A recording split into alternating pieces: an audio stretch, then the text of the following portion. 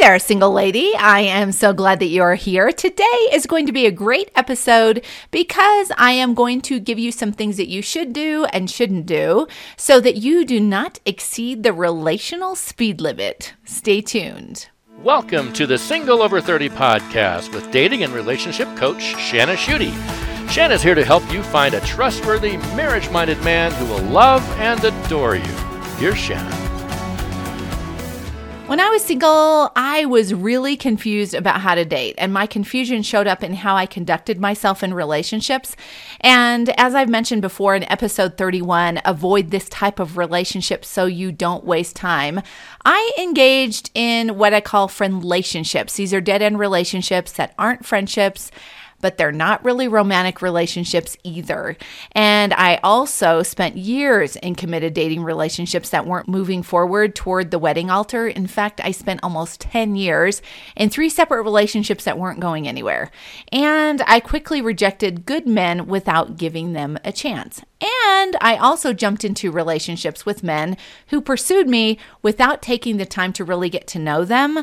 So I exceeded the wise relational speed limit when it came to relationships and relationship commitment. So if you're wondering how to know if you should move from hi to he's my guy and how fast you should do it, today I'd like to help by sharing 4 things to do that will help you find a great relationship and make sure that you do not exceed that relational speed limit. Also, for more information about this topic, I invite you to check out episode 35, How Long Should You Wait to Become Exclusive? Okay, so I just mentioned that I would jump into relationships. So here's what would happen when I would do that. I would meet a man, he seemed nice, and maybe I found him attractive. And from our first interactions, it also seemed that we shared many of the same values. So he would quickly express an interest in me.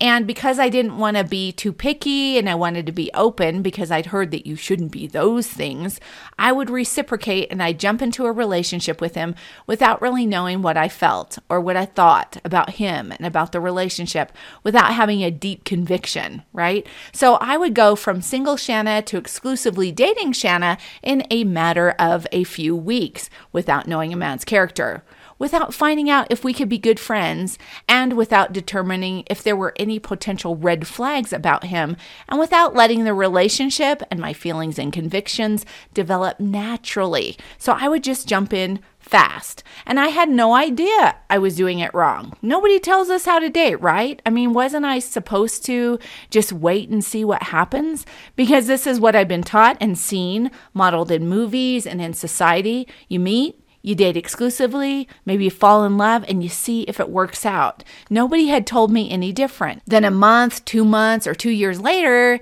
I would have to back up the relationship truck and break up. And as you may be able to testify from your own experience, breaking up was way harder than jumping in. These relationships always ended in a lot of tears and disappointment. But now that I'm happily married to my husband, Clark, and we took plenty of time to get to know one another as friends before we started dating exclusively, I can look back with clarity on my relational path and see a whole lot of mistakes that I made, including exceeding the relational speed limit.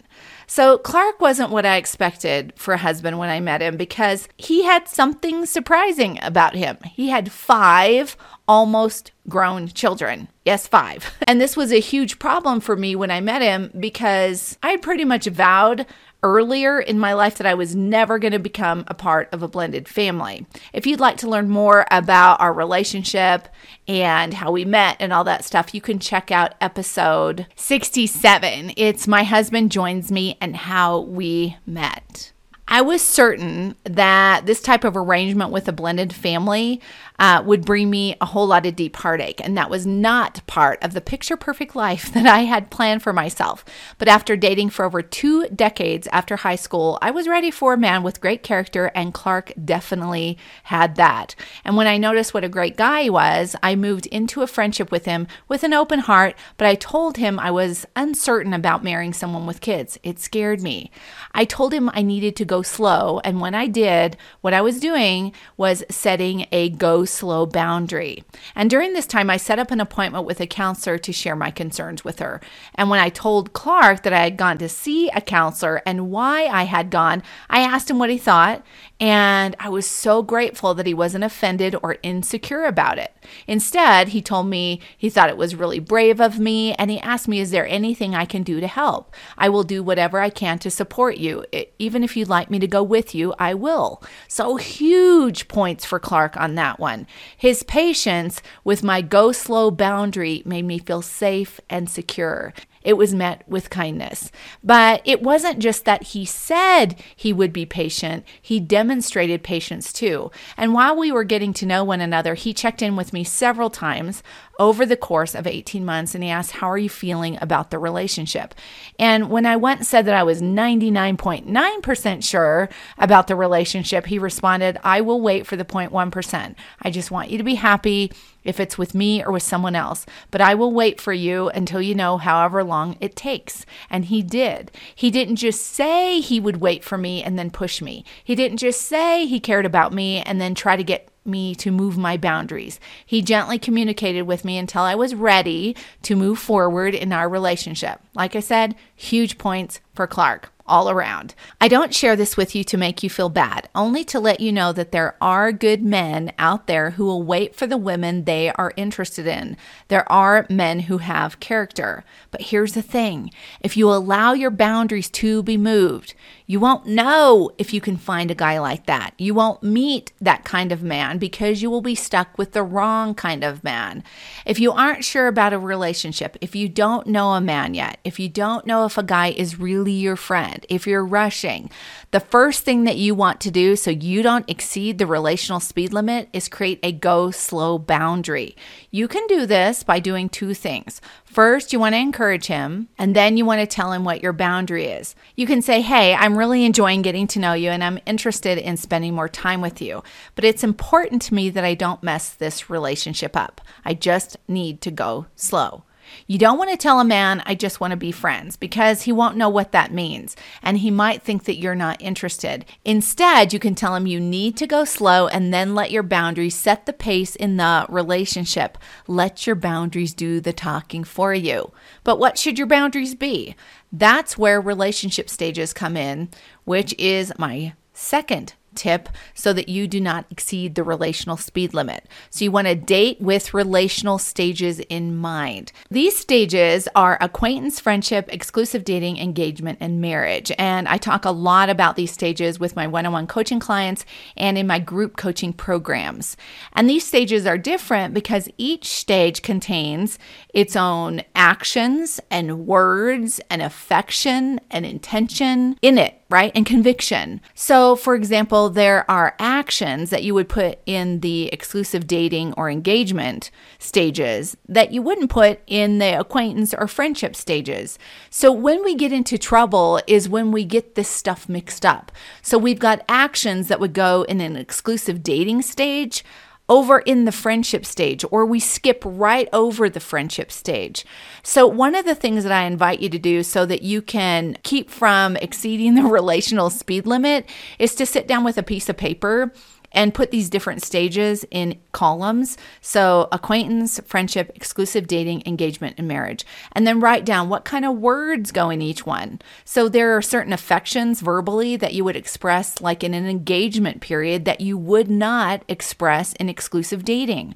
So in each stage on your piece of paper, put down words and actions like physical affection, conviction, and intention in each of these stages, and then make sure that when you are dating, that whatever goes in each column or each stage lines up with where you are. That will keep you from exceeding the relational speed limit.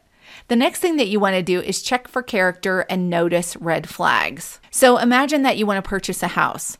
You wouldn't choose a home because it looks good on the outside, and you wouldn't choose one because it has a nice yard. Instead, you'd look inside the home too, and you would even have an inspection done to determine the integrity of the house. Because what if there are termites in the attic? What if the foundation is bad or the plumbing is rotten?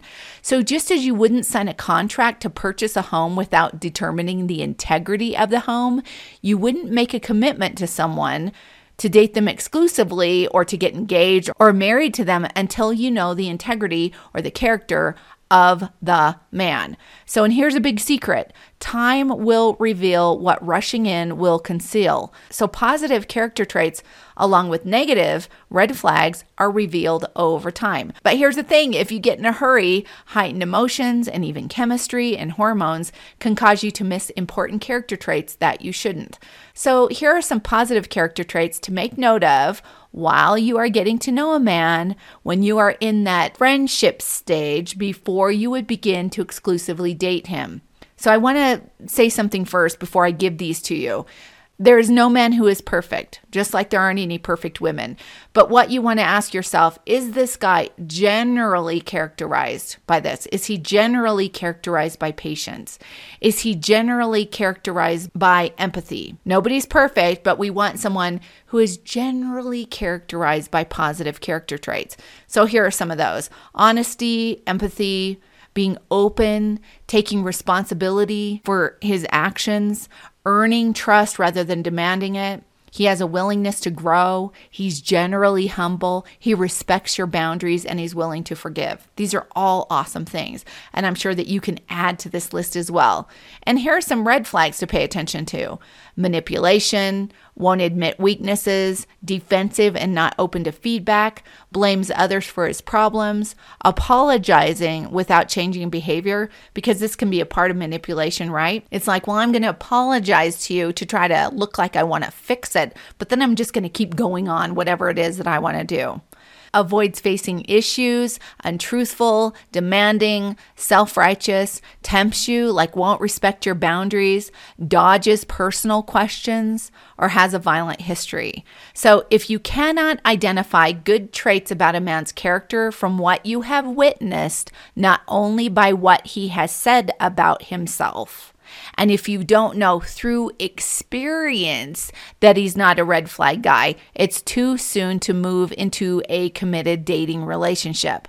I want to make sure that you know that following this tip that I just gave you, or this thing that you should do about noticing red flags, isn't to make you paranoid or cynical. Instead, the more you know, the more confident you're going to be. It's about being informed so that you can make an informed decision. It's about being wise. If you want to get married, if you want to have a committed relationship, you want to date with intentionality. And this is one of the ways that you can be intentional. When you have a solid idea about a man's character, then you can feel confident about moving into exclusive dating.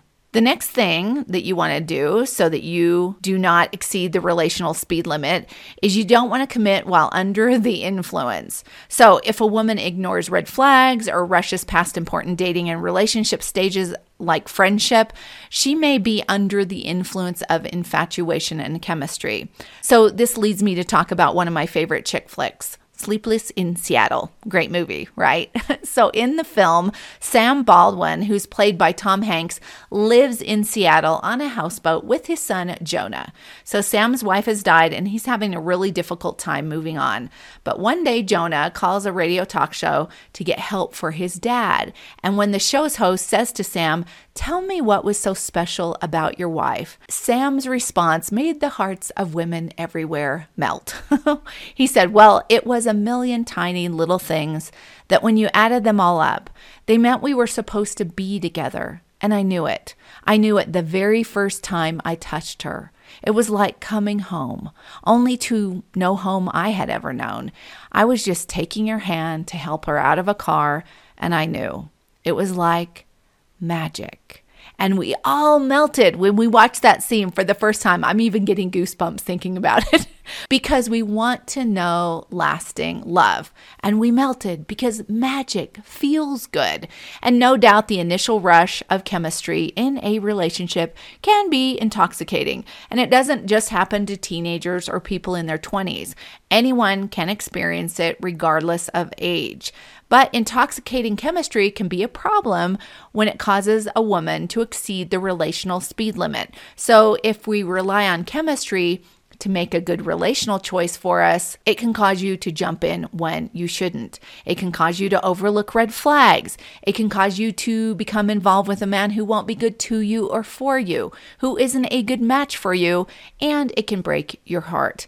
It can cause you also to overlook some really awesome men because there's no initial magic. It can sabotage your love life. Additionally, if a woman believes the lie that chemistry is a solid indicator of the long-term success of a relationship, or that it's proof that a relationship is right, like Sam Baldwin taught us in Sleepless in Seattle, then she can get into a whole lot of relational trouble. Research shows that when you feel like you're in love, that your brain releases dopamine and oxytocin, as well as some other chemicals that are associated with pleasure and excitement. And when these chemicals are released in your brain, you feel fantastic. But there's a problem. During this initial stage of infatuation, the critical part of your brain shuts down and you won't notice your partner's flaws. Dr. Mona Fishbane says, crazy in love is a temporary state. The brain can't stand the intensity forever. At some point, the critical parts of the brain come back online and we see our partner's faults, warts and all. The jazzed up chemicals settle down and our drug high gives way to a calmer brain state. Romantic love, researchers find, yields to tamer love called companionate love. This happens somewhere between 1 year and 3 years into the relationship. Think about that. 1 year to 3 years into the relationship. So this romantic high that you experience can last that long. So what's the answer for this dilemma? Do not make long-term relational choices while under the influence of chemistry. Don't become exclusive. Don't get engaged. Don't get married. Maybe you're asking, well, how do I know how much chemistry is enough chemistry? Like, how much should I be attracted to a guy? I'd like to share what someone shared with me when I asked the same question when I was single. Of course, you should be attracted to the man you marry. I wouldn't ever advise that a woman marry someone that she has no desire to be with physically. But neither would I advise that a woman need to be blown away by a guy and feel intense emotion, just like Sam Baldwin called magic, right, in Sleepless in Seattle, to prove that a relationship is worth keeping. The long-term success of a relationship that's right for you should also involve higher virtues that last and that grow as they are nurtured in a healthy relationship. Characteristics like unselfishness and kindness, compassion, humility, and friendship and shared values. The person should be your friend. When you ask yourself the question, do I just really enjoy being with this person? And you say yes, that's awesome, because all of the other values or traits that are in your relationship kind of fit underneath that umbrella of friendship and actually enjoying someone. But when you jump in too quickly and chemistry is kind of blinding you, it can make you think that you're friends with someone when you may not really be. So for more information about this, check out episode number 44, the number one most important factor for a long-lasting, happy relationship. All kinds of good stuff in that episode, including research that backs up this number one most important factor. All right, I hope all of this has been very, very helpful to you. And before we go, as I always do, remember that the dream that you have to love and be loved is possible. And remember to keep it sunny. I'll see you next time. Keep it sunny, baby. Keep it sunny, baby. Keep it sunny, baby.